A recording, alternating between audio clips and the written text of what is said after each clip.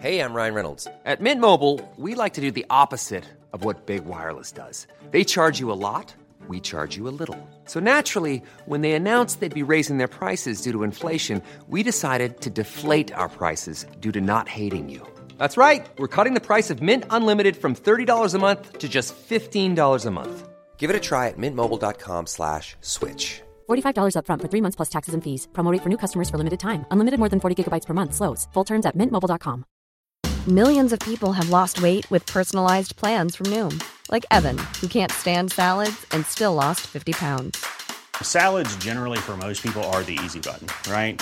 For me, that wasn't an option. I never really was a salad guy. That's just not who I am. But Noom worked for me. Get your personalized plan today at Noom.com. Real Noom user compensated to provide their story. In 4 weeks, the typical Noom user can expect to lose 1 to 2 pounds per week. Individual results may vary. Hey there, it's Michelle Norris. I'm host of a podcast called Your Mama's Kitchen. When I travel, I'm usually looking for a way to find a taste of home when I'm not at home. And one of the things I love to do when I am at home is entertain. And Airbnb allows me to do that. When I was in California recently, I rented a house that had a great kitchen. And when we were sitting around the table, we were all thinking, we're in someone else's house. Someone could be in all of our homes as well. If you have a home, but you're not always at home, you have an Airbnb. Your home might be worth more than you think. Find out how much at airbnb.com/host.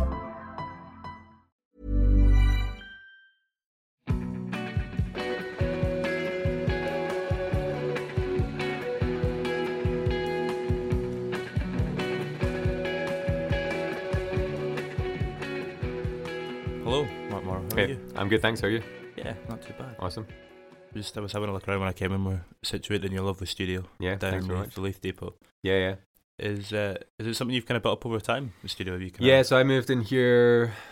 I was trying to think of this the other day, actually. I think it was about 5.5 years ago I've been in here now.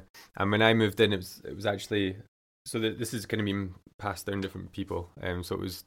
All these rooms are already built, which is handy, obviously. And it'd been running as a studio for, I don't know, a good 15 years or something like that. Yeah, all the rooms were already built. And I just kind of moved all my stuff in and kind of did a wee bit of decorating and hanging fairy lights. And What did it used to be before it was a studio? Before it was a studio, so there's a lighthouse at the end of this unit. So basically a lighthouse, and then there's a big warehouse, which is what we're situated in just now. And it was owned by the Scottish Water Board or Waterfront or something like that.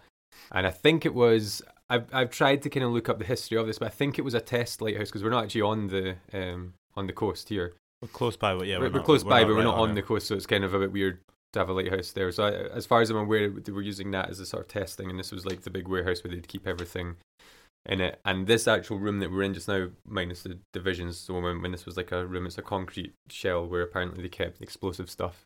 So if there was a fire in here, it'd be contained into this room only, and it wouldn't burn the whole building down, which kind of helps to keep, I guess, sound in here as to a certain extent, and also heat, because it's a big old building. So it kind of keeps it cozy in here and kind of stuff. But obviously, this is a room built inside of that.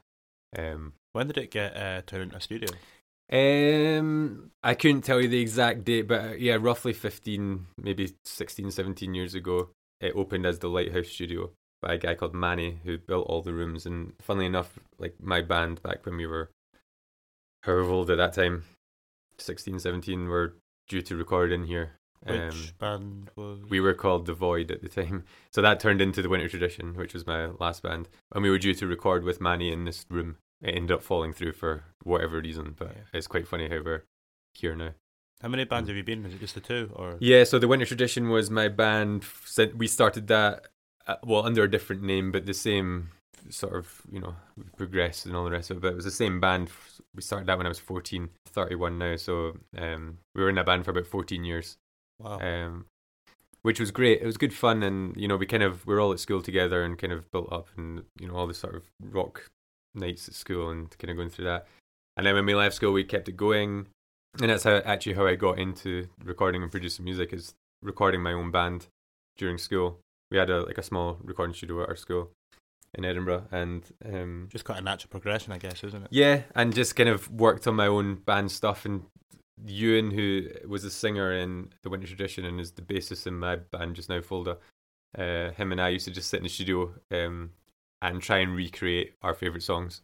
So we were really into bands like Jimmy Eat World and Death Cab for Cutie and stuff like that, and like just try and figure out how they were making things sound like they did. So we would try and like recreate a song, but try and recreate it exactly or as close as we could get it to, and figure out like, oh, how do we get the kick drum to sound like this, and just experimenting with things. You must have learned a lot from doing that, though. Yeah, it was good fun, and I mean, our grades took a hit because we just used to spend all our time in the. And I say recording studio was like a tiny wee room with it was an analog desk, but it went straight onto like a hard disk recorder, and then you had to export it onto mini disc. Remember, you're probably too young for mini disc, so like it wasn't like. Is it like floppy disk? Or? Kind of. It was like I don't even know why they came up with mini disc. It was kind of after CD, and they were trying to. I guess I don't even know, but it was onto mini disc. It was like a wee hard sort of mini disc. That kind of flopped after a couple of years, but yeah, for some reason the studio burnt everything to mini disc, so we had to like take it away on mini disc and then try and convert it to other things to actually listen to it. Have you still got them, the mini disc? So probably my dad's probably got them somewhere. Like he's quite a collector of all these things. Like everything I've done in a band, like my dad's got it somewhere. So probably. Are you the same? Are you quite? How do you keep all the stuff, not as much. I mean, I try like in the studio. I like collect things as you can kind of see around the place. But like, I don't know. Yeah, I've still probably got. I probably still have everything from bands that I've personally been in somewhere, in an attic somewhere or whatever. I actually found the banner for. We had a big. This is the Winter Tradition, my last band. A big show at probably our biggest show that we'd ever done in Edinburgh, the Liquid Rooms. We got this huge banner made up for it, and I found that in my attic the other night. Well, like that would like hang behind the stage. Yeah. It was. I mean, it was massive. It was probably the size of this whole wall. Did you do Caves as well? We played the Caves, but it wasn't like a headline show. Like our biggest one was the Liquid Rooms, and we almost sold the Liquid Rooms out with the balcony and everything now, which was quite. That's pretty good. What's that? 700, just under 700. I think we had about 650 there, or just over 600 or something like that. That'd be nowadays. You would have just called it a sellout. Yeah, I know. We were like, I think we did call it a sellout on all our sort of press things, and it looked, we had it all filmed and stuff like that, and it looked like it was sold out. So yeah, we called it a sold out. But like that was our first show that we thought about like the production as a whole. So we had like we had a lighting guy that came in and like a full show designed for it, and a banner, and like down to like everything.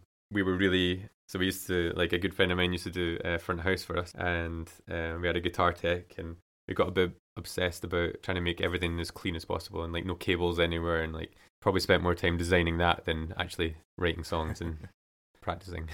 That's carried into Fold a bit as well, because like if you look at your like live setup, as well as like the music videos and stuff you've done, like the high kind of quality of production for them. Yeah, like after the winter, we kind of called the Winter Tradition a day when I was 28, so like about 3 years ago now. And David, who's the singer in Folda, and I'd been I'd worked with David on like his solo stuff before, and just really liked his songwriting for a start, and his voice. I thought it was like definitely like one of the best guys around. So kind of like got chatting to him about writing songs, and that's how we started Folda, which was him and I writing, like bouncing ideas off each other and trying to write. We were trying to write pop music from like a guitar-based background. Both of us always played in like rock bands and guitar stuff, and so we tried to push ourselves out of that comfort zone a wee bit and write pop music.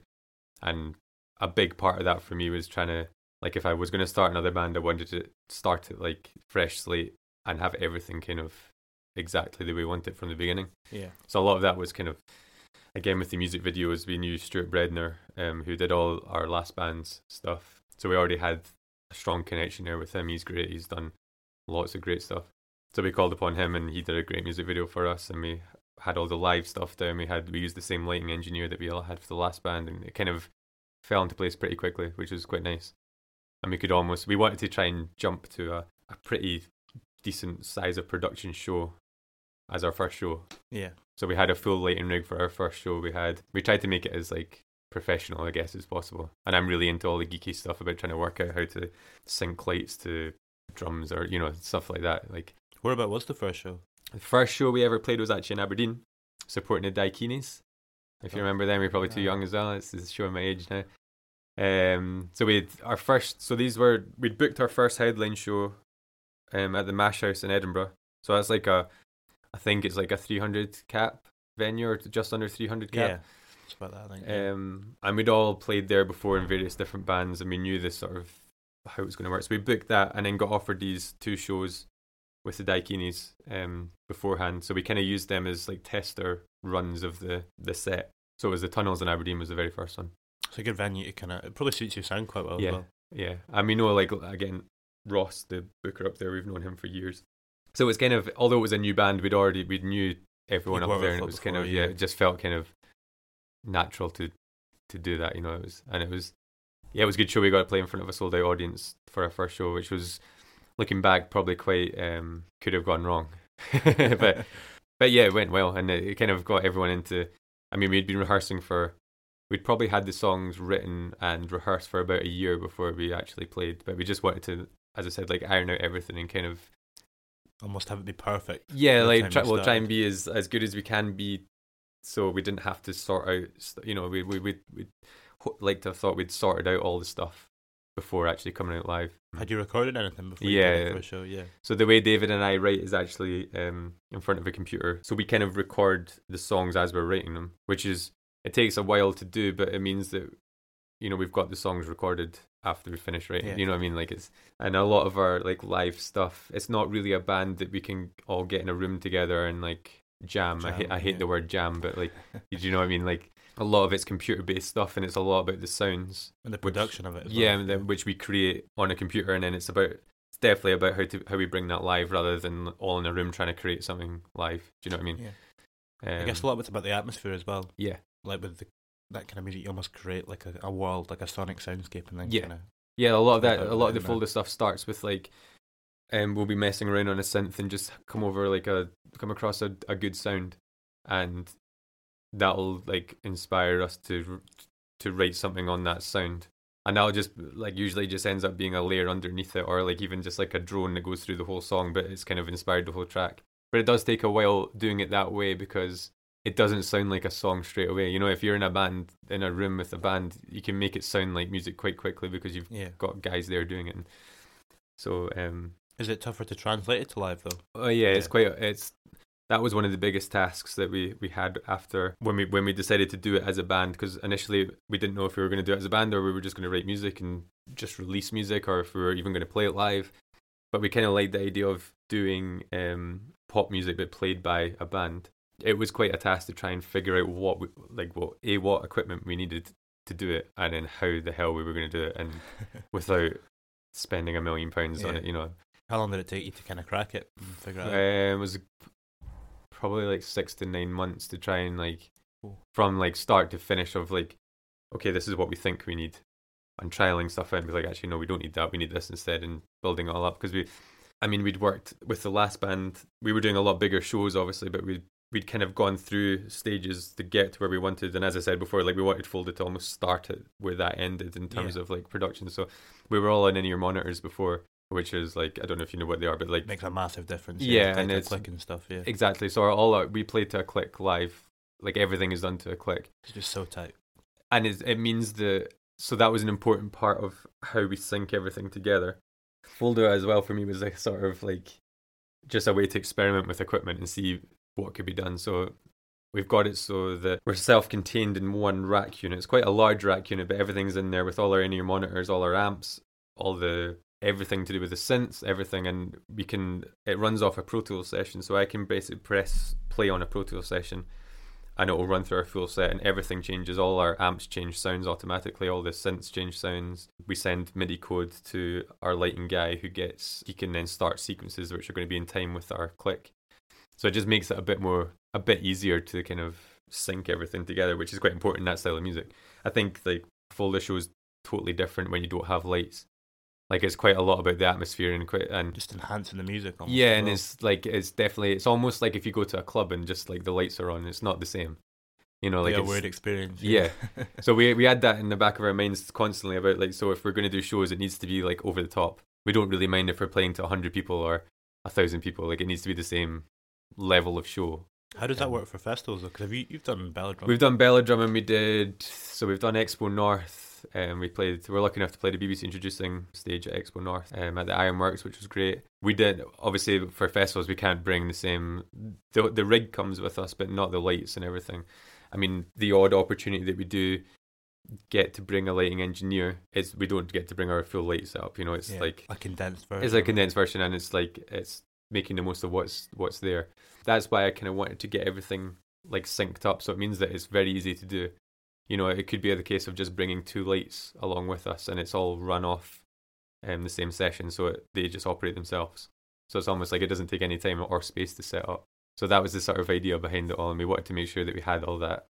Well, it was possible to do it, and also how to do it on a budget, basically, because we were a new band. We don't have any money behind us. We don't have a label. We don't have, we're just doing it ourselves just for fun, really. But I guess it's when it helps, so you've been able to produce everything and get it sounding exactly how you want. It's I don't think it would be very hard to do it if we weren't doing it ourselves, And I'm like the type of person that will stay up late trying to figure out this one wee thing, how to connect this in like borderline OCD on everything like that. Yeah. But I enjoy it, so it's kind of like... Do you like struggle to switch off when you leave the studio? Yeah, all the time. I've not switched off in years. But you know, it's a good and a bad thing, because you enjoy it so much that it doesn't feel like you need to switch off. But it's only when you if you've been at it for months without a day off, and then when you do get a day off and you manage to switch off, you realise like how much to do. Yeah, and how intense it's been, and you're like, okay, that was actually quite good to have a day of taking a dog for a walk and not having to think of music the whole time. Yeah. But it's still in the back of your brain. I think that's just being a musician, no? I mean, you must be in 10 till 5 pretty much every day? Like I try and keep sessions to kind of as close to 10 to 5 as possible, which doesn't always, mostly not work out. But like I do try and keep a life outside the studio, just so I have another, Yeah. And it's good to get away from it. You can definitely burn yourself out, and you end up not enjoying it as much as you should be. But it's mainly 10 till 5. But I've been, sometimes we'll do sessions that start at 6 o'clock at night until... What time does that go on until? Whenever. Especially with the Folda stuff. Like I've got the Folda guys coming in after this, actually, and we're going to work on some new songs. But we've all got girlfriends and wives at home, and we've got to get home at some point. You've got to try and balance it. Yeah, and it's healthy as well. You can... I definitely if I don't keep on telling myself that, I'll just keep on going. Yeah. And then end up burning myself out, and I mean, you lose all sense of time in here as well. Yeah. It's kind of... It's a nice room, but no windows. So if you took the clocks away, it's almost like a torture room.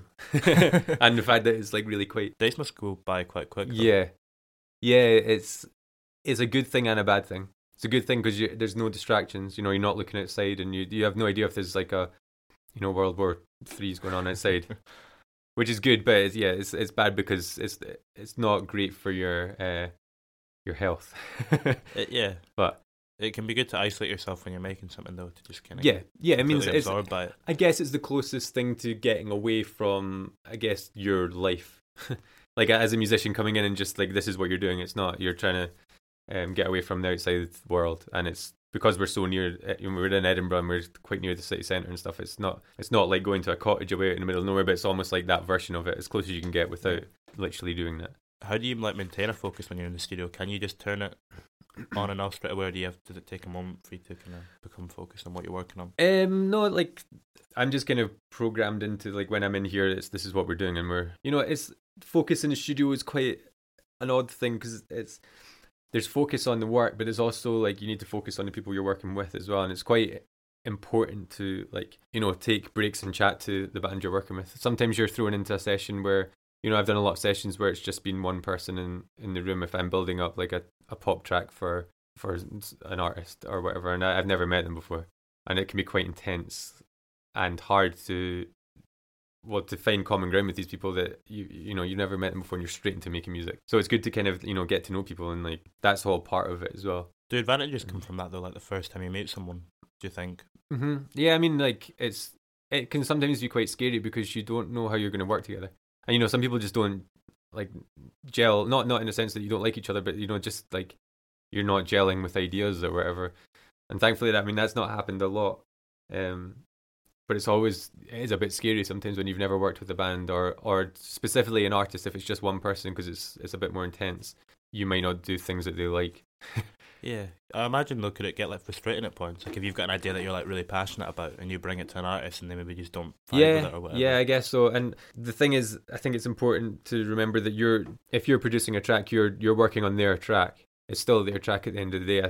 I think like as producers, we need to give our opinions over and show them ideas, but it's their choice at the end of the day of what they want to do with it, because it's their music. And you know, like if I think I've come up with a really cool thing in the chorus and they don't like it, I'll try and talk them around to it. But if they're really not into it, then it's not going on the track. You know, it's kind of we'll try and tweak it slightly so they like it more or whatever. But yeah, and that's what's good about working with a lot of repeat customers as well, because you know how each other work, and you know, like, you build up a relationship. Exactly, and you know where you can push them and where not to push them. You know, it's quite hard to gauge.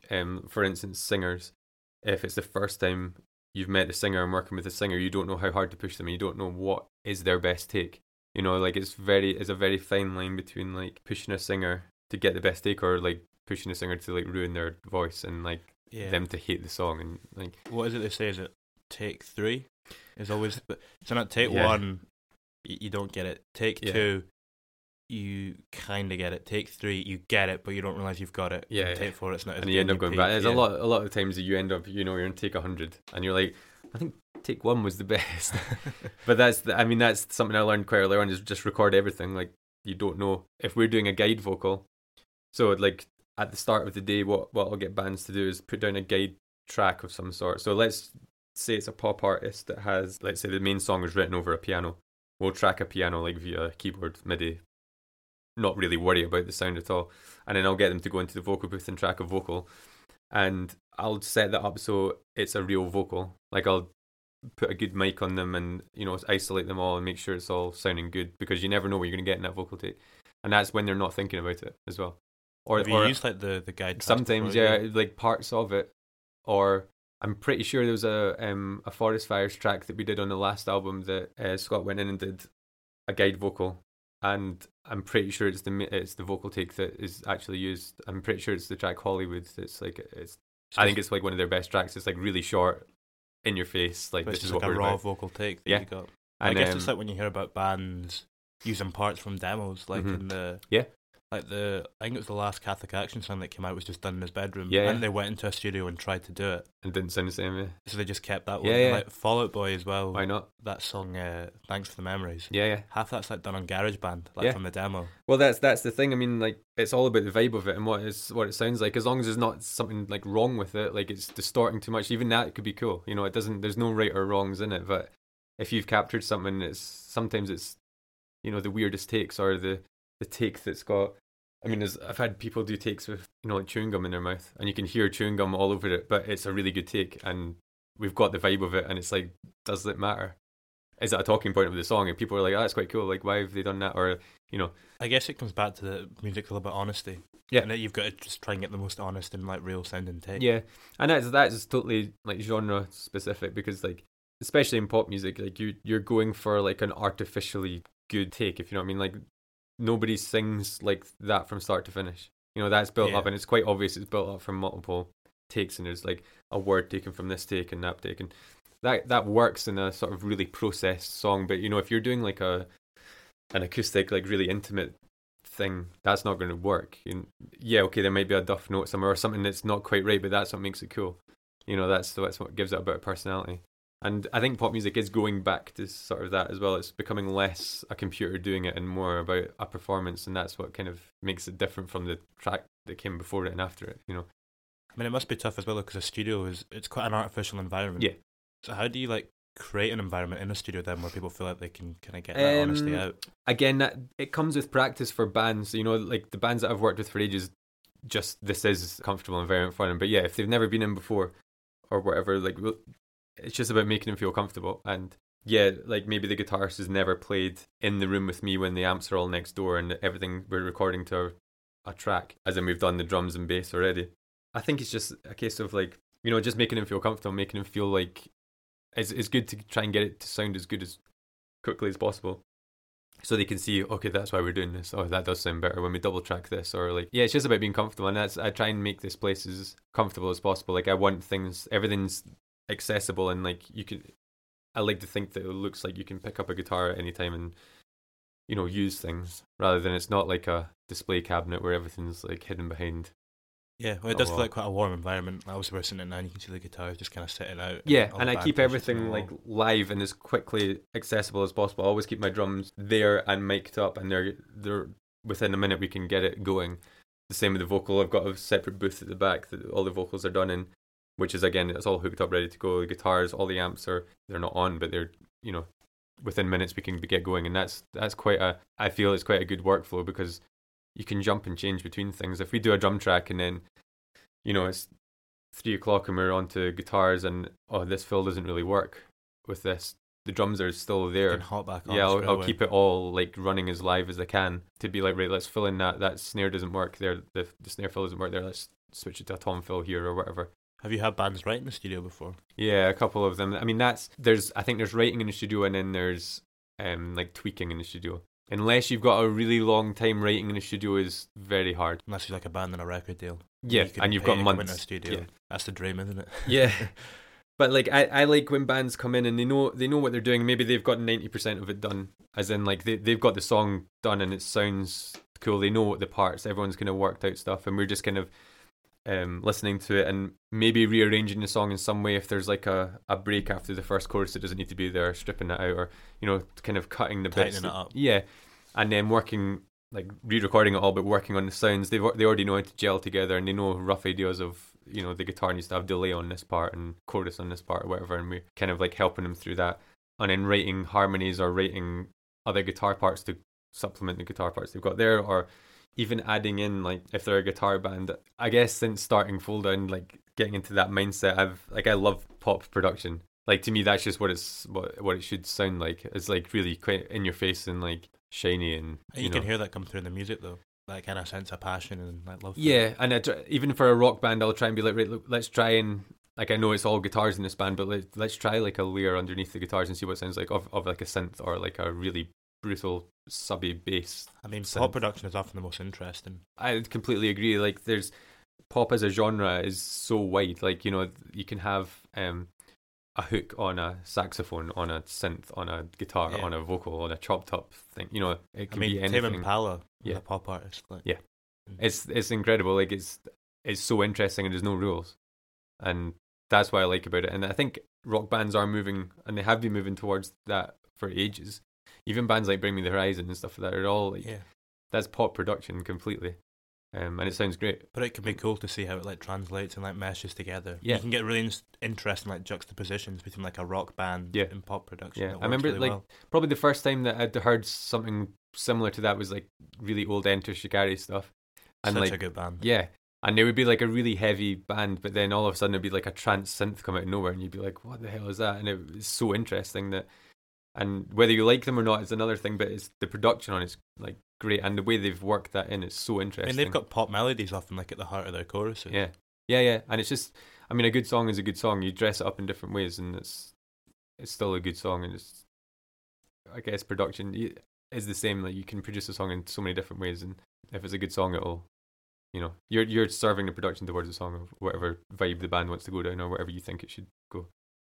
When you're listening to music now, has it spoiled it a bit? Yeah. Yeah, you must be listening out for everything. Like, lots of people ask, like, what music do you listen to? And it's like, I don't listen to any music. Like, I try and not listen to music when I'm listening to music. But yeah, there's always an idea, or you hear something, even watching TV shows, and you hear music and you're like, that's a really cool thing. And you've always got Shazam open, being like, who's done that? And like, trying to, like, I like the chord progression here, or I like what they've done in Middle 8 in this bit. And well, you've done stuff for TV as well, haven't you? Do you not do like STV and yeah, I did. Like yeah, again with my last band, the Winter Tradition, we were approached by a agency that wanted to use one of our tracks for This Is Edinburgh campaign thing that was on STV and Channel 4 and lots of other things as well. So that was really interesting to do. They wanted to use our track, but they wanted, you know, they had strict sort of things that had to abide by. So we ended up having to re-record it and speed up the tempo slightly and do that. So it was quite cool to. I mean, this was years ago now. This was like 6 or 7 years ago, I think.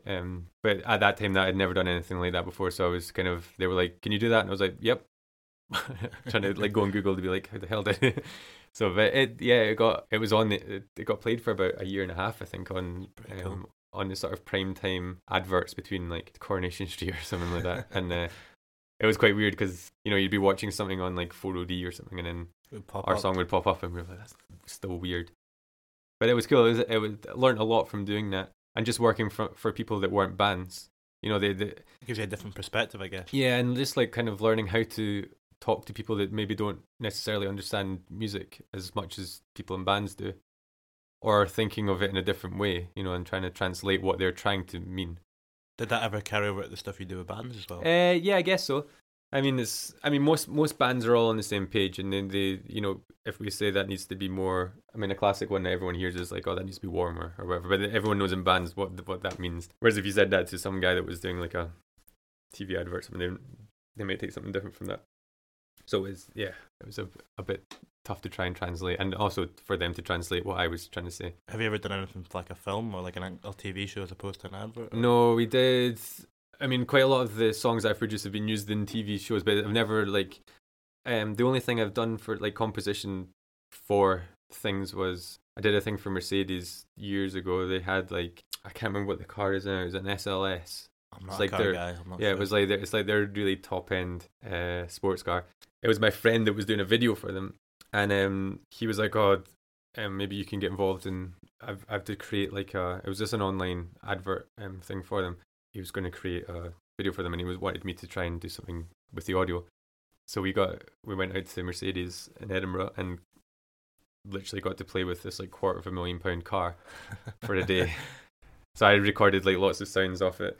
Have you ever seen the We Buy Any Car advert where it's all the sounds of the doors shutting and stuff? Yeah. So we basically did that before that before that came out, and it was kind of So we basically made a wee song out of the car sounds from the car, and so they used that, and then we did a couple other things as well where it was composition work for car adverts and stuff like that. But that was quite fun. It's quite fun to write within a brief and know where your boundaries are, and know that they want it to sound more like this and not like this, and you're being creative, but you're not being totally creative, if you know what I mean. You have got lines that you need to be in.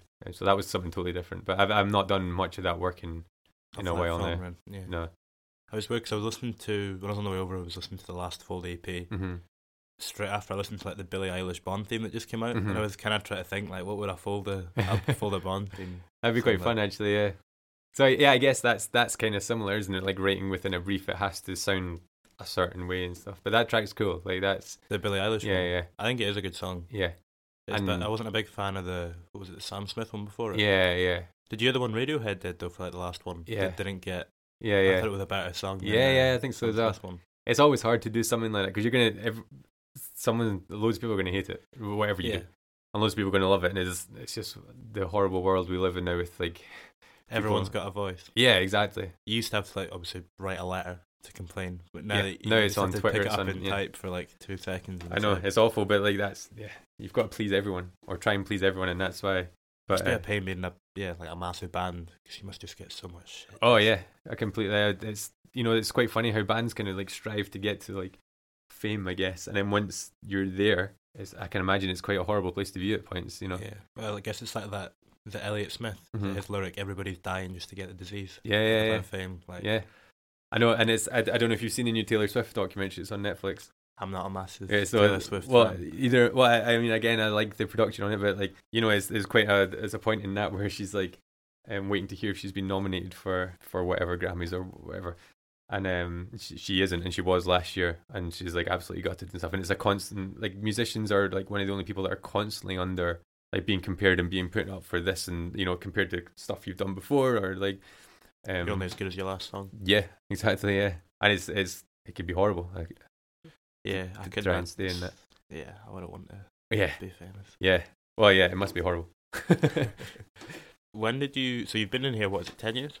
In this room, and I've been doing in here for probably about 5.5. But I had my first studio was actually my parents' house, so they were kindly enough to give me a bedroom studio. Yeah, it was their front sort of dining room thing which had a conservatory off it, and I built or kind of made a studio in there, which was almost probably about the same size as this room here, but that was the full studio. So I tracked everything in there, drums, guitars right there. And you have a lot of folk that work from outside their front rooms though. Yeah, and again, it's not you know, this could quite easily be a bedroom. You know, it's not. That must be worse for switching off though. Like it's in your That's- house. You can yeah. be. You don't even have to like go home. Like you can Yeah. be in there. Yeah, that's exactly what I didn't like about working. I was a lot younger then, but also I didn't feel like it was a proper job. When I moved in here, I was like, okay, this is like a proper job now, and like, You've got you your know, proper kind of workspace. yeah, and it's cool to shut the door and come away from it. Yeah. And try and switch off. What sort of stuff do you do to switch off? Take the dog for a walk. I'm really into cars, so driving lots and not much. Should probably do more. I mean, it takes up a lot of time. We're usually knackered, get home and sleep, wake up and do it all again. I don't Do you play any have sports or anything. Goals that you kind of set yourself in a year to like work towards. Yeah, like, I mean, yeah, to a certain extent. I mean, we discussed before you switched the mics on about like my year's quite set quite far in advance. So like, booked up. which is great.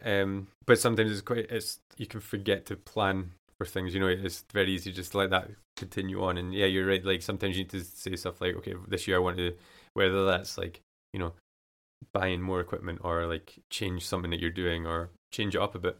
Yeah, I guess you've got to constantly evolve the setup to kind of keep up. Yeah. Like, Yeah, you've got to constantly find the sound that people are after. Bands like the 1975, which is always brought up everywhere, but like they're quite a good one to watch for, because you know you can guarantee that 20 bands that you'll be working with that year will want a sound similar to them or whatever they're doing on their new album. You're like, that vocal effect's really cool. How'd you get it? And you need to know, oh, that's this. You know, you need to do a lot of research. I mean, I'm constantly on YouTube watching stuff about how they've created this and how this, not just the 1975, but like everyone. what other bands? What are the kind of top bands people come in and say, what is something like this? So the 1975 was a big one, and they still are a big one. Arctic Monkeys was a big one as well when they came out. Pop stuff like people like Halsey, and there was an Imagine Dragons phase for a while with that sort of big. They're sort an of interesting pop band sound. production-wise Yeah, as they well. are, Though. yeah. They sound massive. Like, Yeah, but without that much going on, you know, it's like quite. It's very well thought out stuff. What's the second album they did? Is it Smoke and Mirrors or something it's called? Yeah, I think so. It's a cool it's album, cool, like, yeah. production-wise. There's a lot of interesting stuff going on. And Bon Iver as well is a big one. Like, he's a good example of like, it doesn't have to sound, like specifically his first album doesn't have to sound great for it to be great.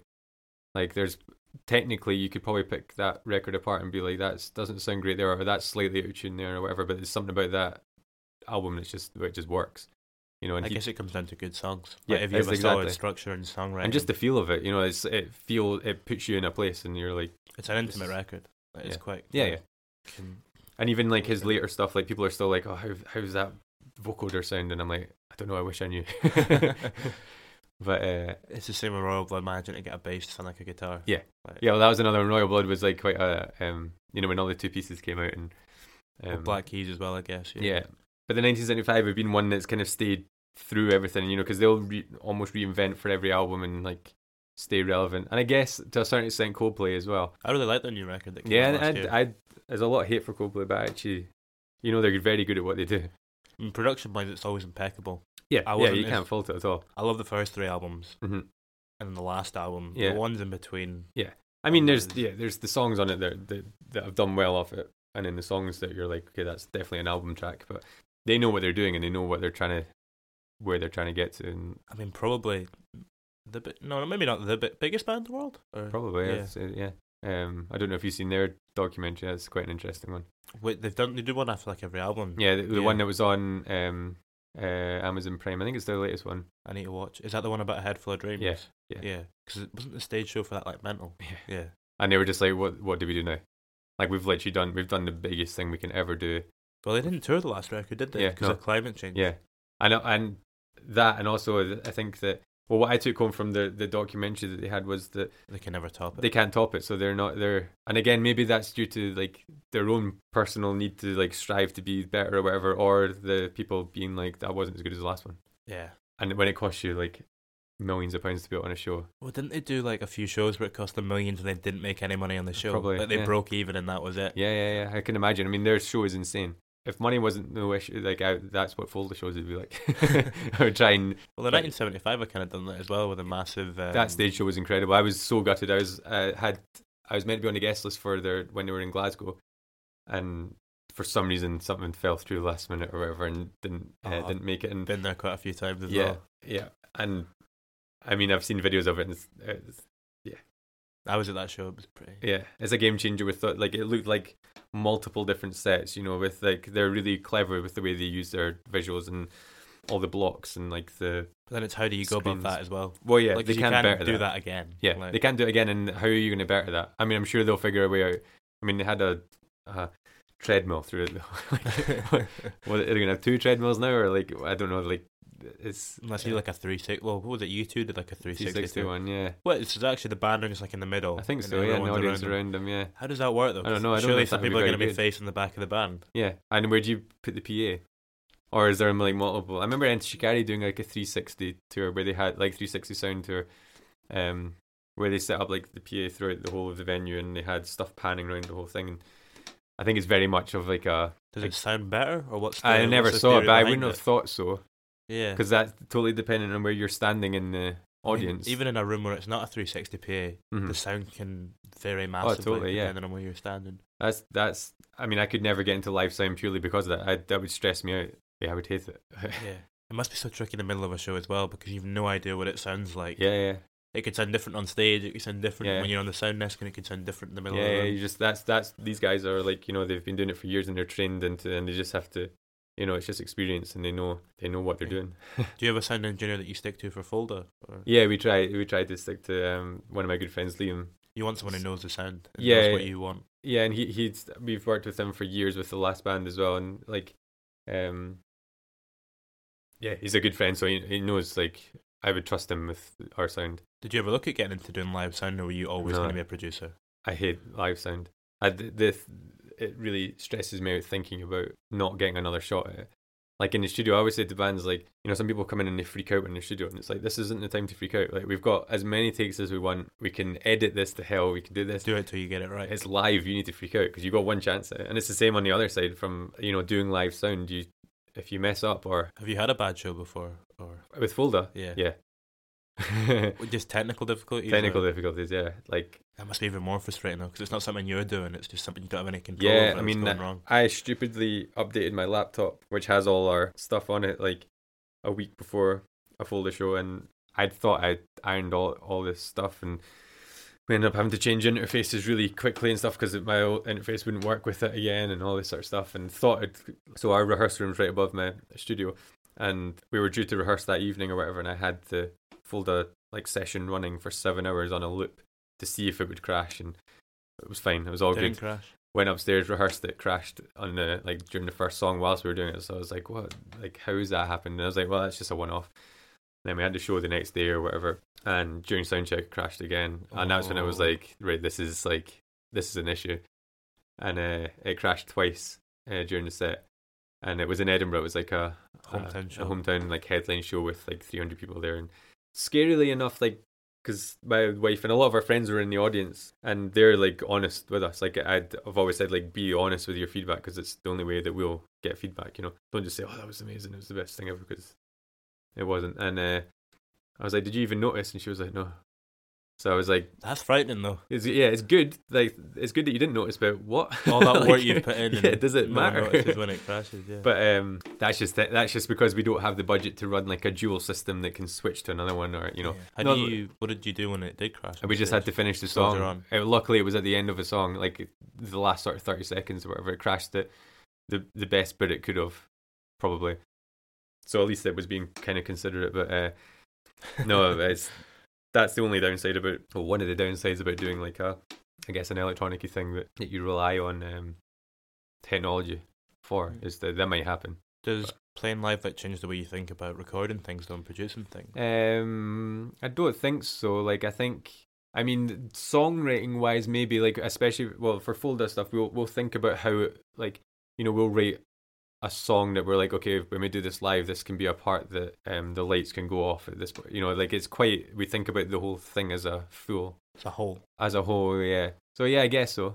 But maybe that's us thinking about, like, we've already done the song and thinking about the live show afterwards. I'm not really sure, but we try and think of it as a whole and try and get, like, I wanted, like, smells and stuff like that to come out and, like, kind of like 4D in the cinema. Yeah, like, I'm really into that.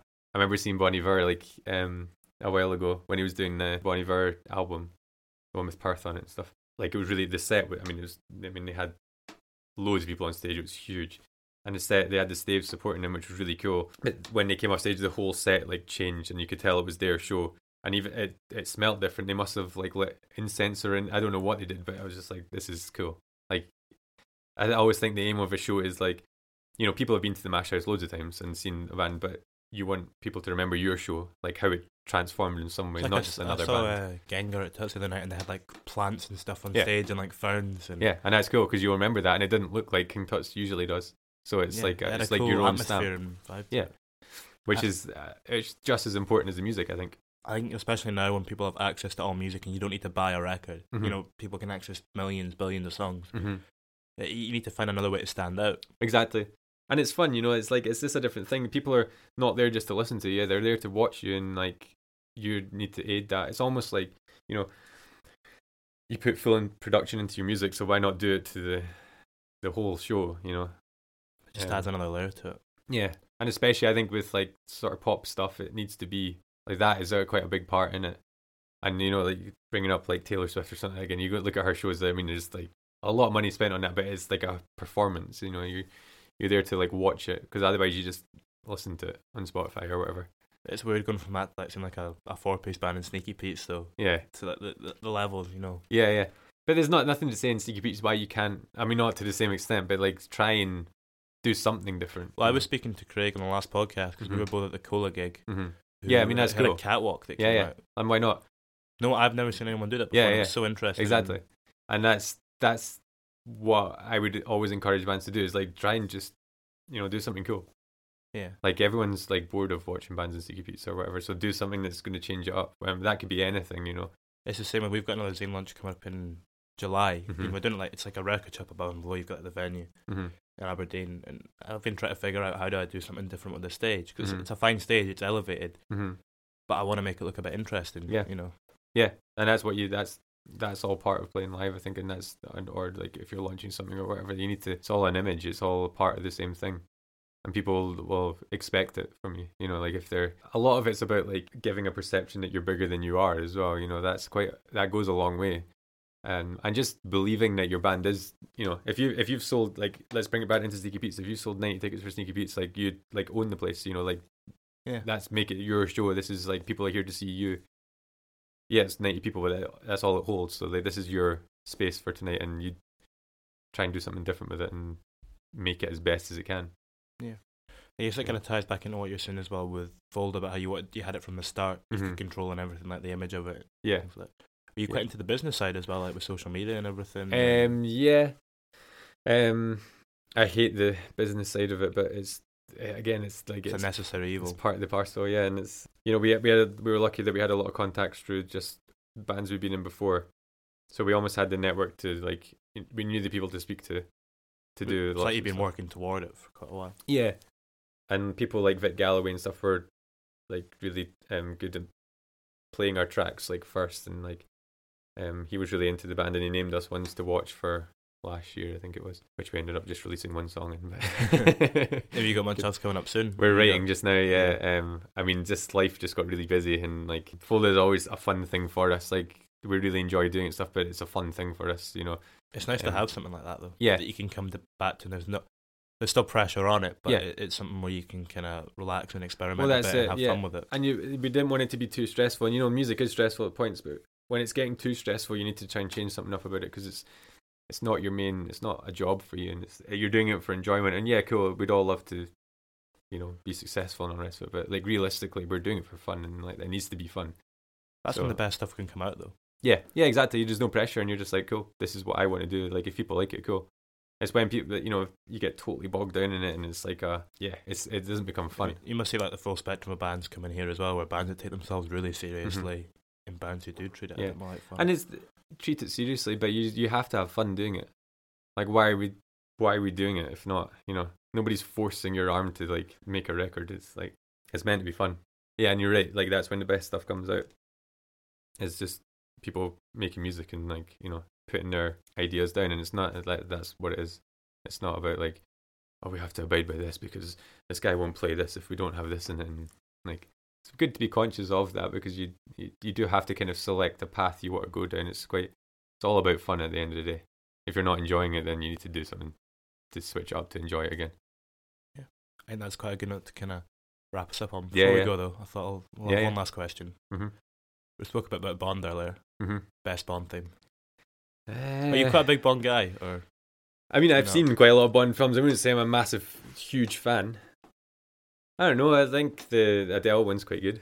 Skyfall. Yeah. What about you? What do you think?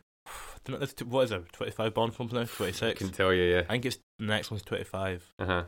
I actually really like, the Chris Cornell one. Yeah. For, let's go, yeah. Casino Royale. I'd like to hear them bring something back like that, like a bit rocky. But... Yeah. I mean, the Billie Eilish one's good. The production on it's great. Like, it's and everything she's done is cool. Is it Phineas that does all the production? Yeah. And there was a big thing about, like, how that one, like, what best production or best recorded album or some award, and lots of people does it all in his bedroom, doesn't he? Loads of people were kicking off. It can't be. It wasn't done in a proper studio and stuff. It sounds impeccable, though. Yeah, and it was. I was watching a video the other day with Tom Lord Alge, who's like a big mixer, and he was like, "It doesn't matter. Like, why does it matter? It was done in his bedroom. Like, what's that got to do with it? If it sounds good, it sounds good. It doesn't matter how they got there." And I'd take that on board a lot with production wise. It doesn't matter how you get there. If it sounds good, it sounds good. Like, it doesn't matter if we've had to take 150 takes at this or reverse this and put a big boom sound underneath every snare or whatever. It doesn't matter. Like, if it sounds good, it sounds good. And yeah. Could you ever see yourself going back to a home studio? Or if I got a big enough house that I could have a decent. The thing is, like, because I've been here for so long, I'm really used to working in a space like this. In a safe environment. Yeah. And I would miss the space if I went back to a smaller place. I would miss it. But yeah, I mean, like, I would, like, if when I'm older, I have a space where I could put a studio in, and go. But I'm pretty content here. It's a nice place to be, and the building needs to be warmer. that's my only issue with this. It's all right in here. It's fine in here. Yeah, it's just going to the toilet. You have to put a jacket on. You have to wrap up for winter. But get the gloves and scarf on. Exactly. But yeah. But thank you very much for coming on, man. Yeah, I really no worries at all. appreciate it, and I enjoyed that. Yeah, me too. Yeah. Thanks. Cheers, man.